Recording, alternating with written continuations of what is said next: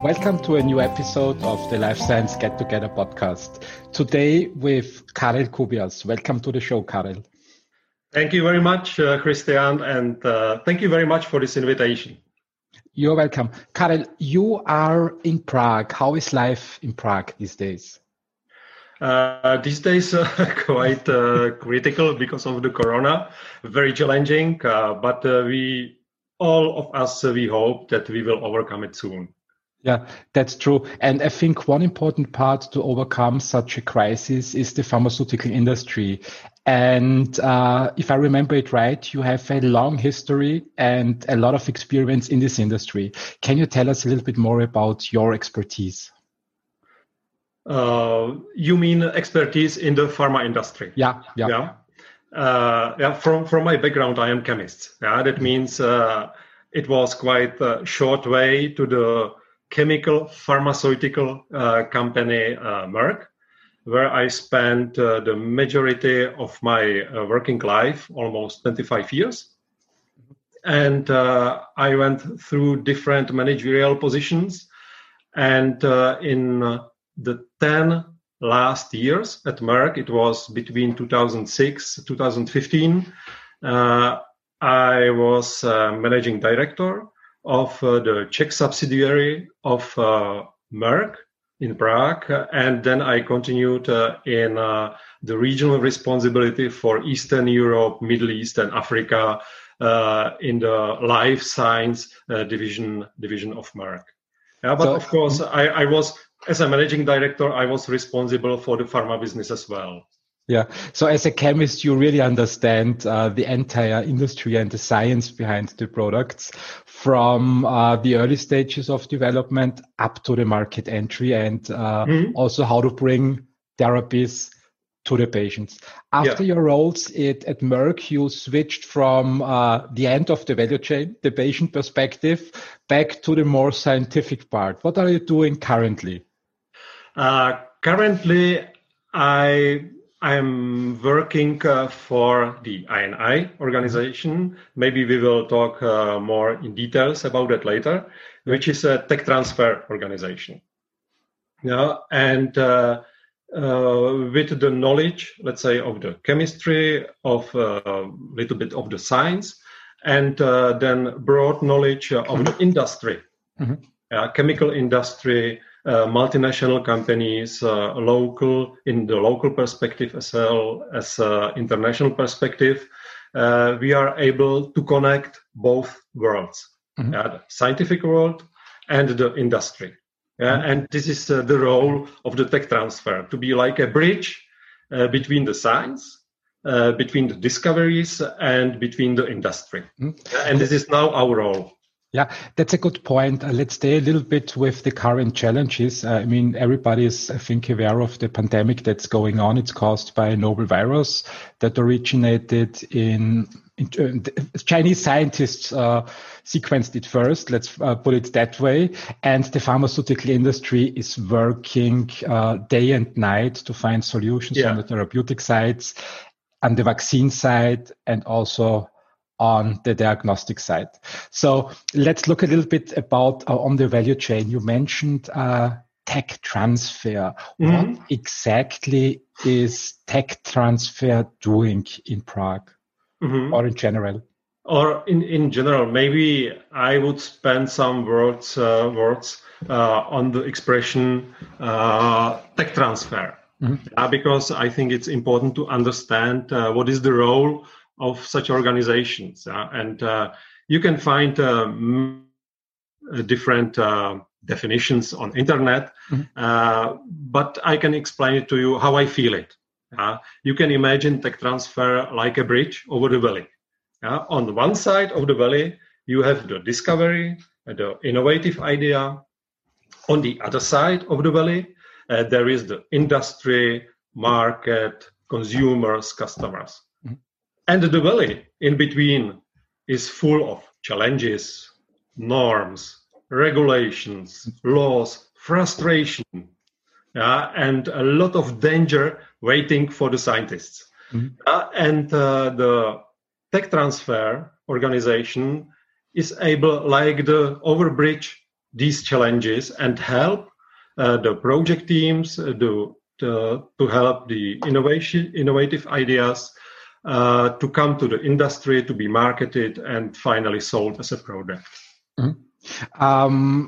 What challenges do you see? I mean, when I think on, let's say, when I put I think about scientists, to me, they look very creative. So their job is to be innovative, to find something new, and to think in ways that nobody else did before. So the problem I see with tech transfer, when I look on the industrial side, I see the industry is very focused and executing. So the industry focuses on one topic, on one goal, and executes. What challenges do you see to overcome between these two worlds? In the process of, let's say, the finding a new discovery, do new innovation on the one side of the valley, you can come to certain result. Yeah, you have a brilliant idea, innovative idea, but now is the problem how you can market your organization, how you can make it interesting for the industry. Yeah, and of course there are few aspects which you should fulfill as a project holder in order to make this project interesting for the industry. First of all, it should be like innovative idea, very innovative discovery. The second point is that the transferability from the original laboratory should be sure or secure, because there is quite high rate of failure of the project. Because of that, I think even 70% of projects fail because they are not transferable from one laboratory to another one. Yeah, we have currently in our pipeline one project from Germany. This is a brilliant idea of new synthesis of peptides in water solutions. You don't use the organic solvents, which could be really very welcomed in the future. It works. This synthesis works in the laboratory of this project team. And we tried to transfer it to IOCB in Prague or to other company in Prague as well to make this synthesis. Yeah, and currently there are some challenges that so far we are not fully 100% sure that this will be possible. Yeah, okay. And in this case, if there is a failure, it doesn't make sense to invest into such project. That means there is really need for transferability of this project. There should be like a demonstration of the proof of concept, because the idea is very good in the beginning. It could theoretically work, but you need to have something tangible in the hand to show it to the potential investors. Because the investors, they have interest for such project and they are prepared to invest in the case that this is really a brilliant idea, new idea, this is innovative idea, and it works. And there is a high probability that you can make from this idea finally a product and go to the market. Stay with us. We'll be right back.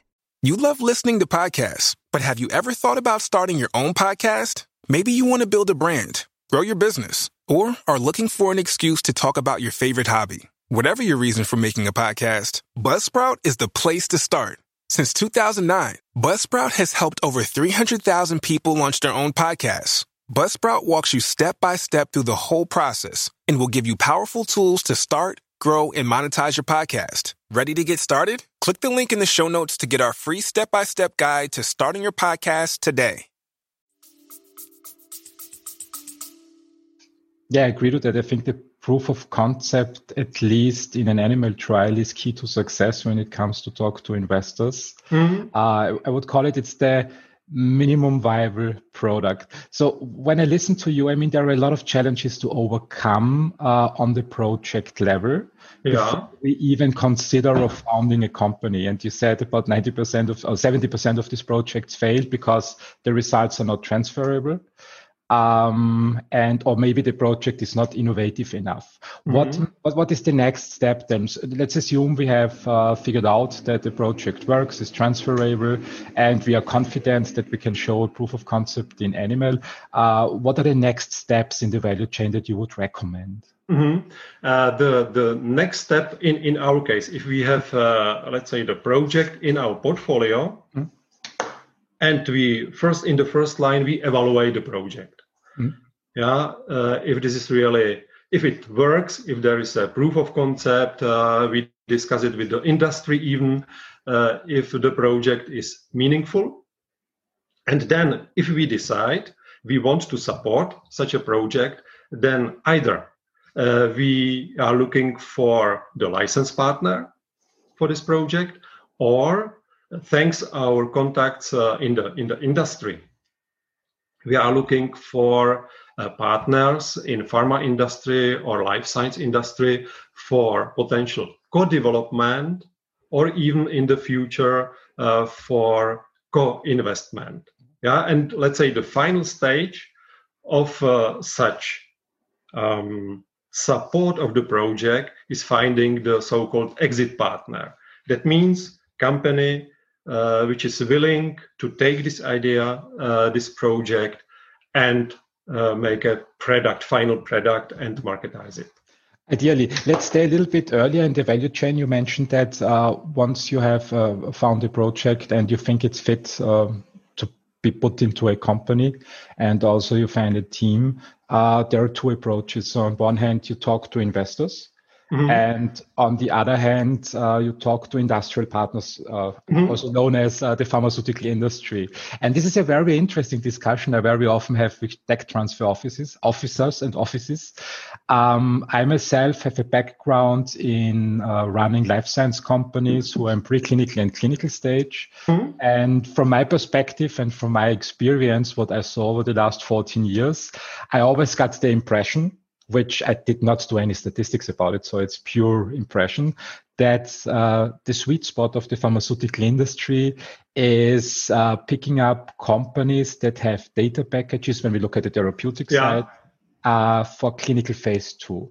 And when I talk to tech transfer officers who work very early, they very often say, we approach pharma right away. And I don't really see the match in my mind. So I say, my experience says proof of concept in humans, and tech transfer officers who also see other models.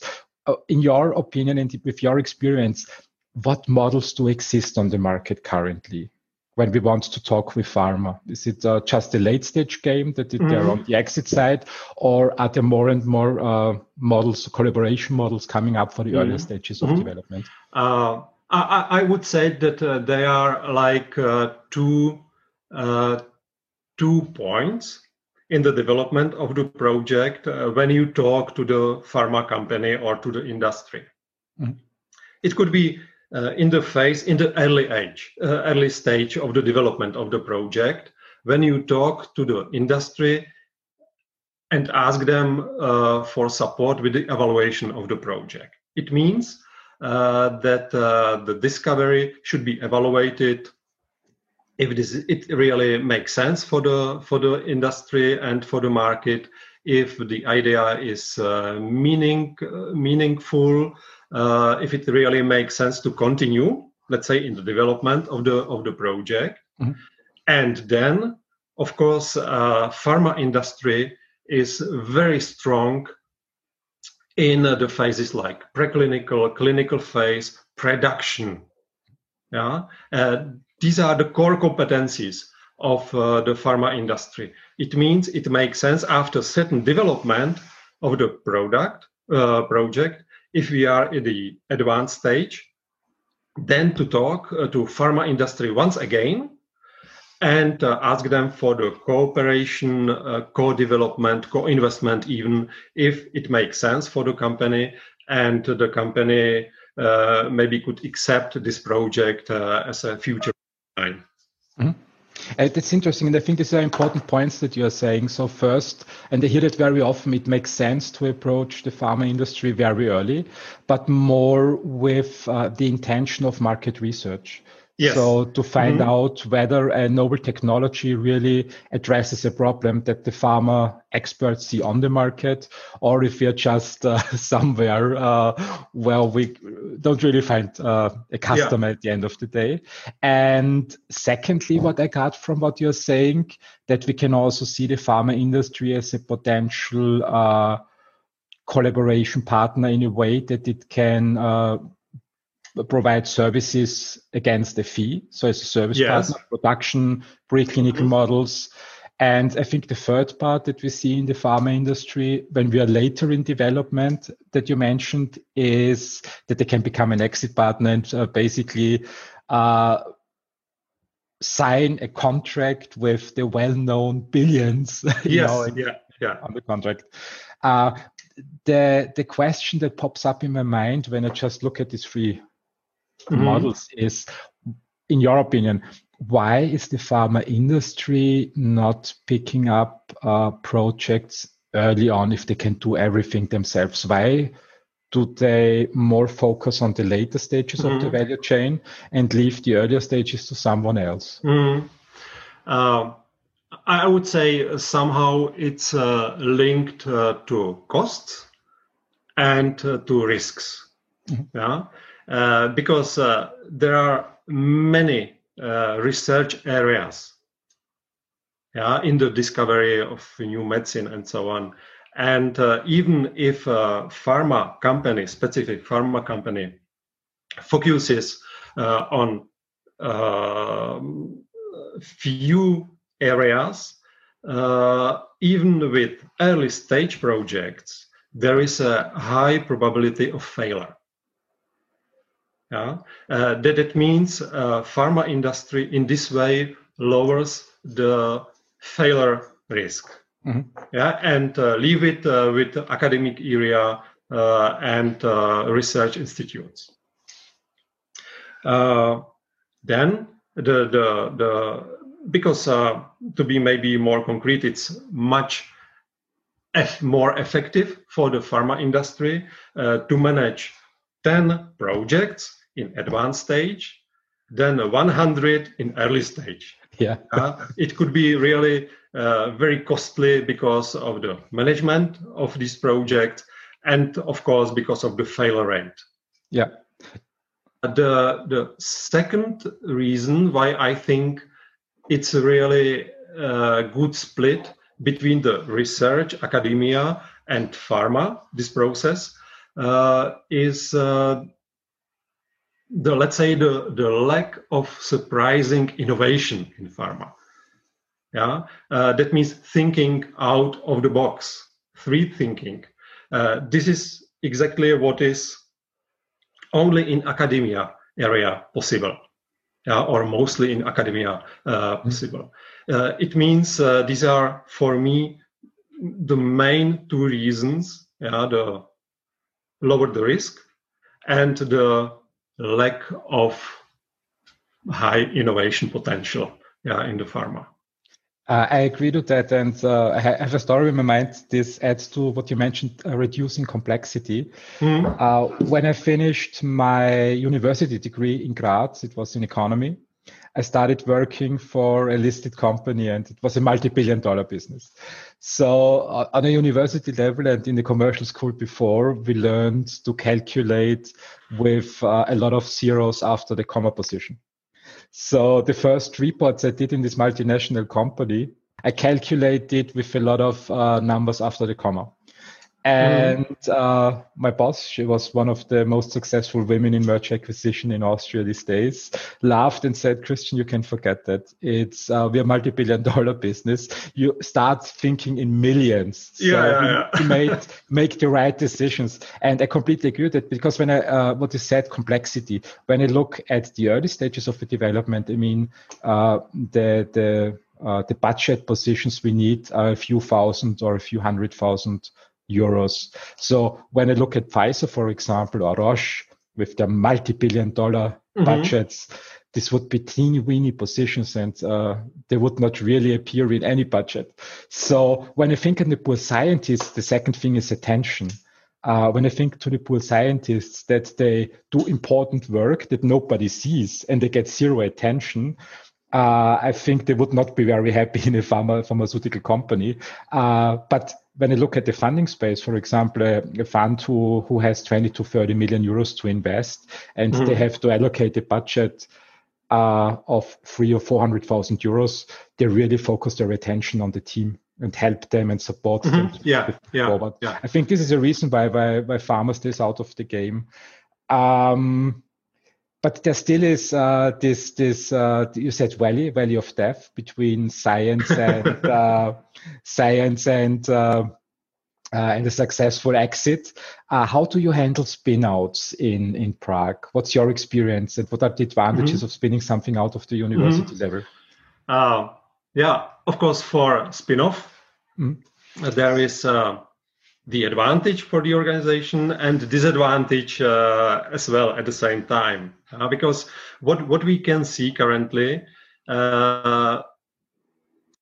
more and more spin-offs are currently creating in Prague. And spin-off, it means carve out a part of organization and create a new legal entity, separate organization, which has disadvantage for the scientists in that way, that they simply lose in this way the support of the academia area and the financing from the academia part. Very often there is the disadvantage as well in that way that these people are not experienced in business. They don't have so strong entrepreneurial thinking. And very often they are afraid to create spin-off. In that way, we try to support these organizations with our, let's say, business knowledge, or we are trying to find a person from the business who could support this team in order to create spin-off. The advantage of the spin-off is that there is simply the separate legal entity with the possibility to use the private money. That means you can take the money from the investors, which was not so possible in the academia area. And of course, the investors, they invest into separate legal entities, not into academia.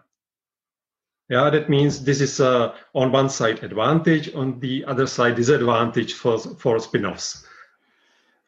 I just try to figure.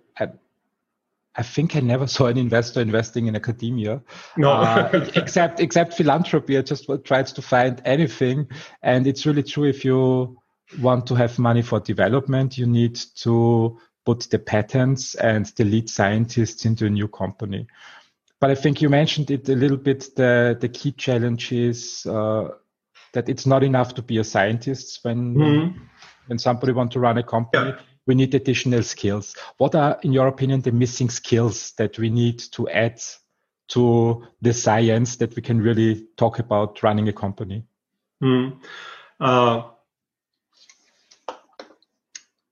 I think that people, they are scientists, and they have a plan to create a spin-off in the future. They should really think about the markets. about business plan, yeah, how to realize the final product from their discovery, from their innovative idea. Yeah, that means there definitely should be like business feeling. Yeah, they can either learn it somehow, or they can ask a mentor from outside, from the maybe business area, to support them in this way. Yeah, that means the feeling for the business should be there definitely, and entrepreneur feeling. I don't know if you can learn it. Yeah, it should be somehow born in you. But into certain grade, you can definitely get or learn these skills. Stay with us. We'll be right back. Coaching Conversation 2024. This podcast is 100% dedicated to leadership and leadership within the workplace coaching area. We work with companies throughout the world teaching leaders how to coach their employees. This podcast is dedicated to teaching specific strategies, frameworks, coaching models, and now artificial intelligence strategies to help leaders drive greater teamwork, collaboration, cooperation, greater attitudes, better motivation, coaching career development, just to name a few. I hope you'll check out our podcast. I'm a huge fan of building teams. I think a company is not a one-man show. So when I see scientists who say they want everything for themselves, the first thing I ask them is, are you really sure that the company is the right thing? Because I believe it's necessary to have two different skill sets, different people who learn that, because it makes a difference. What help do you provide with INI to find the right people in Europe when a scientist approaches you?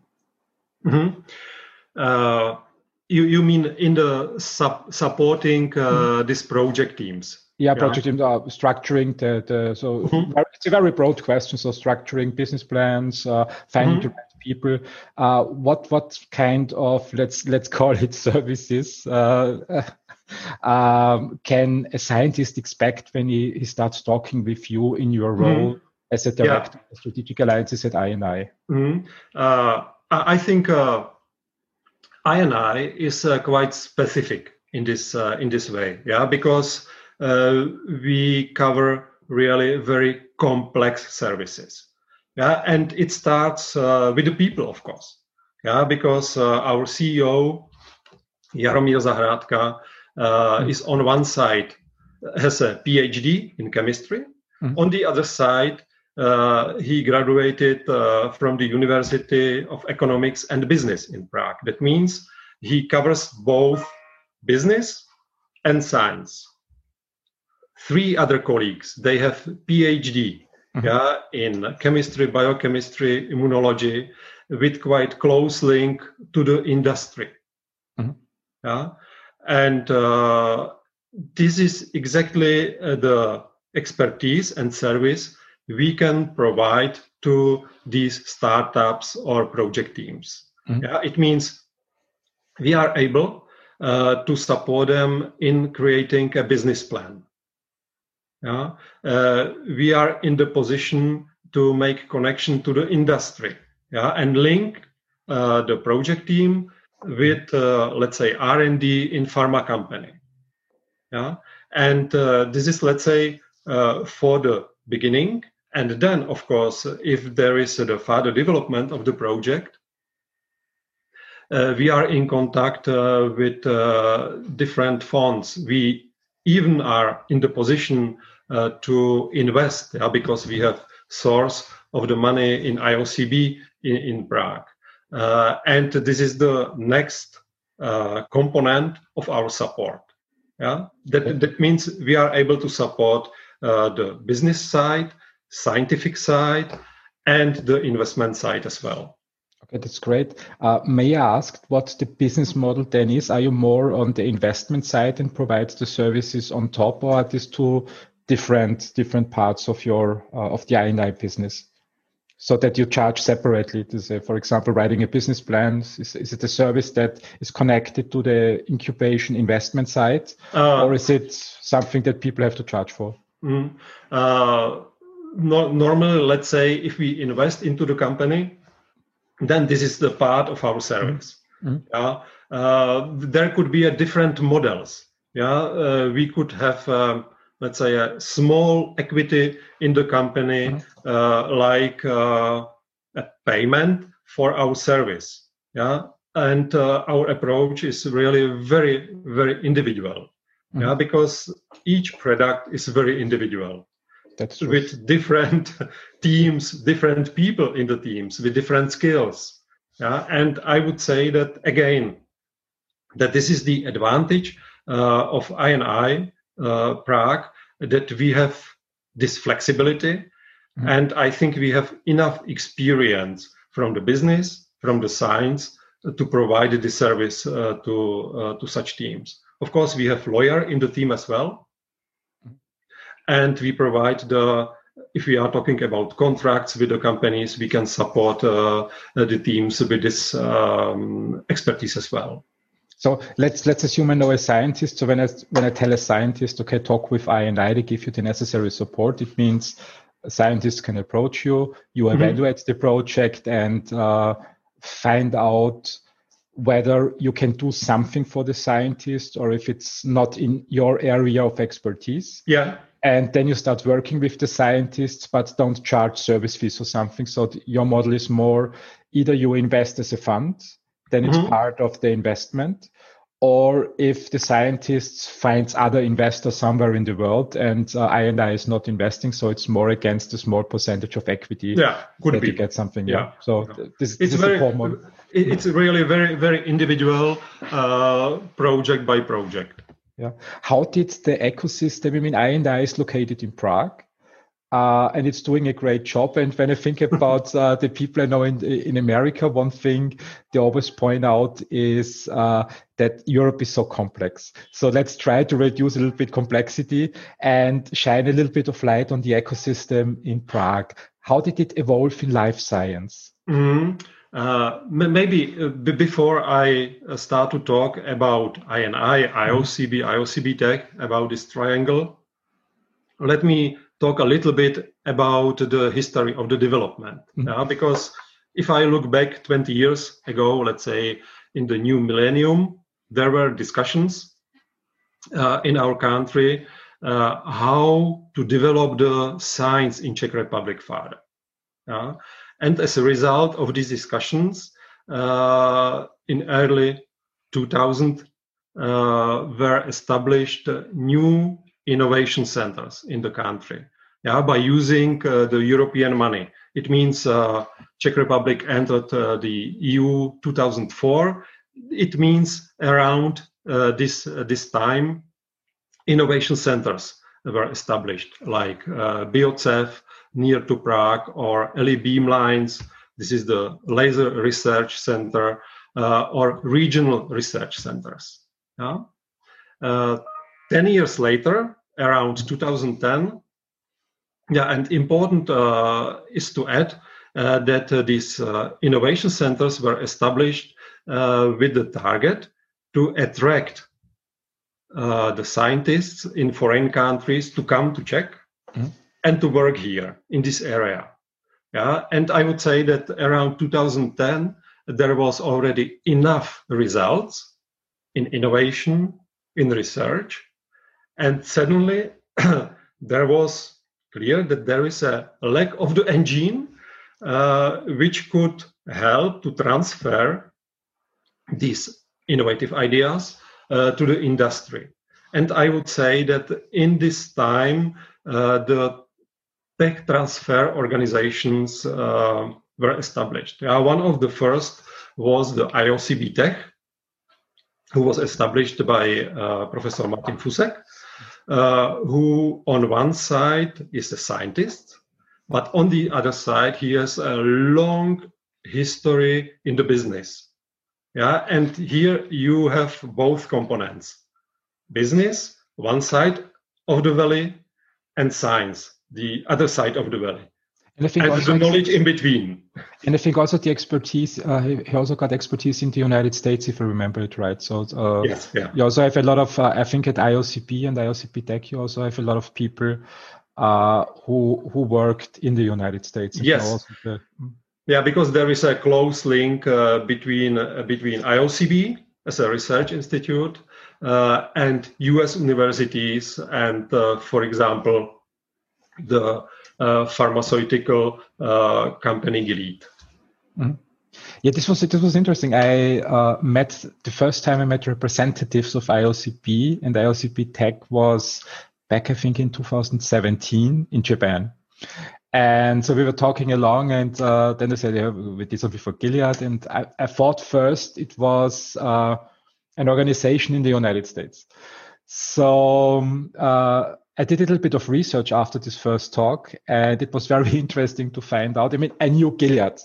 Gilead is a well-known name, especially for people in the industry who also invest on the stock market. It must not be really scientists. Gilead is one of the, I think, best pharma companies that evolved since the early 90s. And what I learned then from 2017 on, that basically the blockbuster pipeline of Gilead, to put it very bluntly, originated in Prague. Yes. So how did that happen? Yeah, because it happened in 70s, 80s of last century in the team of Professor Holly, who discovered new promising molecules for HIV treatment. Yeah, and in cooperation with Gilead, then this idea, this discovery was put into the final product, which was sold then by Gilead. And because this business was and has been very successful, IOCB gets very nice royalties till today. It's more than $100 million annually. And this is really very nice financing of the research institute, but consequently financing of IOCB Tech and INI as well. Because the IOCB Tech, it was established 2010 as a service organization for IOCB, financed from these royalties by IOCB, and the role of IOCB Tech was, let's say, the tech transfer of discoveries from IOCB to the industry. And it's based mainly on selling the licenses. That's a great point. Let's stay a little bit on the tech transfer level, so that we shine a little bit more light on that and what you're doing for the scientists. When I work as a business angel or as an executive, I very often talk also with scientists from all over Europe. It's quite funny, yeah. So recently I was talking with someone from the United Kingdom, and this person asked me, where can I find support? So I pointed out, look, we have the ISCT Summer School in Tyrol. You can go to Austria. We have INITS and AWS and ISD Cube on the west side of Austria. We have INI in Prague. And then this person said, yeah, but what should I do there? I mean, when I move to Austria, when I move to Prague, I have to live there forever and ever. And then there is no pharmaceutical industry. And how should I market my product anyways? So how do you see that in Europe? Is it really necessary to move to Prague and to stick to Prague for the next 40 years of the scientist's life with no chance of spinning out the idea to an American company? Definitely not. Definitely not. Because I think that science, discoveries, innovations are international. They are not purely Czech or Austrian or German. It means that, of course, we support projects. The majority of the projects we support are from Czech Republic, but our responsibility for the discoveries, for innovation, for supporting these projects is in mainly Central Europe. Yeah, of course, we have projects outside the scope in Israel, for example, as well. It means that we are really not limited directly to the location, Czech Republic, but we support with our investment companies in other countries as well. Currently, there is, because we are in contact with, for example, Life Size Incubator in Dresden, in Germany. We are in contact with IST Cube in Vienna, with AWS in Vienna, with Toucher, which is a technical agency for supporting the innovations in Czech Republic, very cool, similar to AWS in Vienna. We are in contact with these agencies, organizations, and of course, it's possible if you have one project, for example, in Slovakia, you can make a subsidiary or move your project to Austria, and you can get additional financing from the Austrian government. Yeah, that means it's really very international. You are not bound to stay forever in one location. Definitely not. Yeah, I can absolutely agree to that. I think it's necessary to start somewhere where where two things happen. Either it's the ecosystem is very compelling. So, for example, when I think of Prague, I always have IOCP in mind, with, in my opinion, first-in-class chemistry. Yes, I think absolutely. I think we have 700 chemists working at the IOCP or something around that. It's a huge team. The second thing is just where you like living. But when you look at the reality, then later on, I always tell scientists you need to prepare to move anyways, because when the scientist really has a great project that has potential to become a product that serves an unmet need on the market, we can probably find another 10, 20 to 30 million euros of funding in Europe. Yes. Yeah. But the later stages of development, usually funding sources are very scarce in Europe, and there are more sources in the United States. How do you see the funding value chain in our industry? The funding is on the one side coming from, let's say, the governments. Yeah, because in Austria you have AWS. In Czech Republic we have Toucher. In Germany there is a HTGF fund where the projects in the country could be financed. Yeah. On the other side, you have private investors like INI, because thanks the realities what IOCB gets from Gilead, we have the possibility to invest into one project, let's say 200 up to $500,000 euros in one run. Yeah, and of course we are looking for other partners, other co-investors. Yeah, into a promising project. Yeah, it means that normally you have the support. If you are in Czech Republic, you have support from Toucher, like governmental money. You can get that. If you are in Austria with a project, you can get governmental money from AWS. In Germany, other fund. Yeah, and then additionally, you can have the private money. And we are in the position to talk to other investors and attract the project to them. Yeah, there is another possibility where we are currently thinking about and working on that to increase our ticket size. Yeah, for the investment up to 2 million, let's say, euros per run. In the case that we are successful in the discussion in the European Investment Fund. Yeah, this is, let's say, the next level.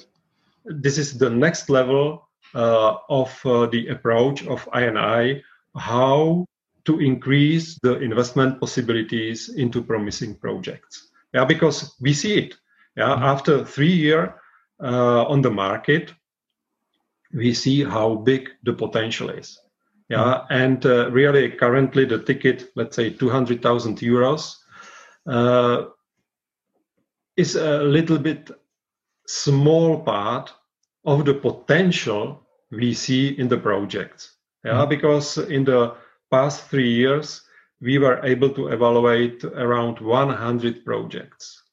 Yeah, and in the beginning, we were looking for the projects on the market, but currently, the project teams, project holders are contacting us, yeah, and asking for support.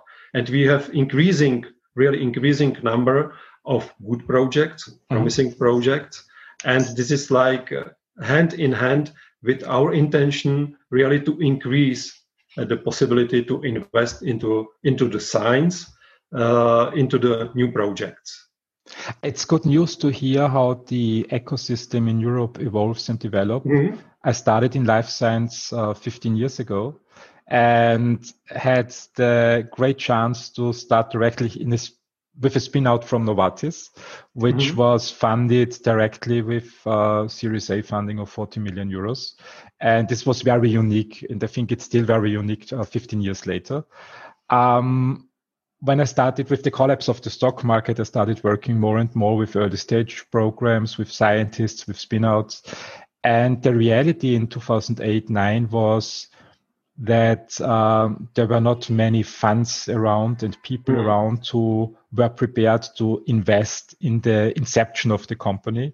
So the public funding was always great. But the gap was very huge between the public funding side, the spin-out side, and the investment side, because VC funds usually that I met start investing when the round size is a minimum of 3 to 5 million euros. So especially in the early stages, we don't need as much money. There's still high risk. So we need a few hundred thousands to do some trials to de-risk the project. Yes, and this is not the sweet spot of the VCs. And the problem always was, business angels can do only so much, so few projects, and we had really these professional organizations missing. And what I hear from you, this is absolutely the sweet spot of I&I. So you like also to help scientists before in the pre-seed stage and in the seed stage. Yeah. Did I get it right? Yes. Yeah, we are really very much interested in the early stage of the project. Yeah, that means that we have really that we get the very beginning of the project. We support the scientists, of course, and then we can somehow accompany them in the further development of the project. Yeah, and it could take, let's say, 5 years. Yeah, till, let's say, the exit of the project to an industry, to a pharmaceutical company, for example. Yeah, that means we really are in the position with our expertise, with our complexity, to focus on this broad spectrum of the development of the project. What do you prefer? I mean, you said the exit. I think there are always two scenarios, and it's something that interests me. I saw two models. So there is this one-trick pony. It's one company, one project, and we find an exit. And then I have the second model, which is a company that starts building a pipeline, and which later on is not exited in a traditional way, that it's sold to the pharma industry. It rather finds licensing partners for single projects and start building a pipeline. What is your recommendation? What's the better way? When is the one-trick pony model suitable? And when is the company formation model more suitable? Well, what's your personal opinion on that? In our pipeline with the projects we currently have, so far we have, let's say, equities in seven companies. Yeah, they are in, let's say, in the early stage, not early stage of the development, but of early stage of the company development, and they are so far independent. But some of them were even contacted, by pharma company that later they are interested to be like an exit partner. Yeah, this is currently our experience with the project. Yeah, how the spin-off or the separate legal entity could be successful in the future. Yeah, this is the current experience we have. Okay, great. Let's talk a little bit about tech transfer and young scientists. I had last week an interesting talk with scientists from Oxford.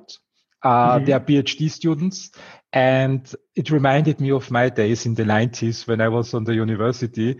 The basic training was finish your university degree, at least a master, find a job, gain some experience in an industry you like. And when you hit your 50s or 60s, then you can found a company to make some money for your retirement. You know the industry, you solve the problem. And in this talk with this young scientist from Oxford, I got the feeling that they have a different mindset. Like I had back in the 90s. They want to found companies right away with their PhD thesis. Yeah. What's your advice and recommendation to such young scientists, what they should do? Yeah, first of all, really congratulations. Yeah, because if you are a scientist and at the same time you have like a feeling for the business, and you want to create your own company, maybe spin-off or create based on your thesis a company, this is really something really welcomed, yeah, because more and more spin-offs will be created in the future. But if you are as a scientist in the very beginning, I would come back to the quality of the project. Yeah, in which case the project could be successful. Simply, you should be sure that your idea is really very innovative. Yeah, this is the first one. You should be sure that you find a market for your product. Yeah, if from this idea you are able to produce or to prepare a product, you need to check the transferability. Yeah, if this is linked only to your laboratory, or you could be transferred to other laboratory, that means you can sell, for example, license. Yeah, prepare the proof of concept, and of course, make a market evaluation, potential of the market, prepare a business plan. That means your strategy, how the company should be developed within the next 5 years. What is your vision? What is your target for the company? Yeah, this would be like key points the scientist should be aware before starting a company. Yeah, from my perspective, from my experience. That's great. I think I can absolutely agree to that. That these are the first points. And the next point then could be to directly approach you in Prague with I&I guess. This would absolutely. Yeah, because we are really happy to support science, to support scientists and new projects, because in some aspects we feel it like our responsibility. Yeah, somehow giving back to the society as well. Yeah, with support the science. Yeah, the scientists with promising projects, they of course could contact us in Prague. I think you have the contact and links. I will provide the links in the description to the to the podcast. Yeah, and really we would be happy. Yeah, to talk to new people. With interest of creating a company, and we can talk to them and support them if really the idea is innovative, and we see sense for our focused area. It means drug discovery, diagnostics, medical devices. Yeah, this is our focus. You're also working in medical devices. Yes, okay. but I would say that the majority is like drug discovery and diagnostics. Okay. I have one question. Patents. So when it comes to science, very often there is the situation that once the idea is out on the market, it's difficult to patent something. How important to you is having an idea patented before starting talking with I&I? Yeah, this is always one of the points we evaluate. Yeah, if there is a new project, we are always looking for patents. Yeah, if the idea is protected or not. And of course, this is a big advantage, if there is already a patent on that innovation, on that discovery. Mm-hmm. So to sum it up, at the end of the talk, I would say when a scientist has an idea, the first thing to evaluate is whether the scientist wants to stay on the university level or wants to become an entrepreneur. Exactly. So if it really feels the entrepreneurial spirit, because it's a different world. It's a different world than academia. Absolutely. The second thing necessary is to prove novelty, to have also the idea patented, which is, I think, mandatory. It's not something it's really necessary. And then would be the right time to start picking up the phone and starting calling you and the team at I&I to see if you can do something together. Absolutely. Yeah, we are open for all new projects and really very happy to support new scientists and innovative ideas. Karel, I know that you have also other meetings after our session. Thank you very much for your time and for your interesting and amazing insights, and all the best to you and the I&I team. Thank you very much, Christian, and see you next time. See you next time. Have a great day. Bye-bye. Thanks for listening. Please share the podcast and make sure you've subscribed. Have a great day.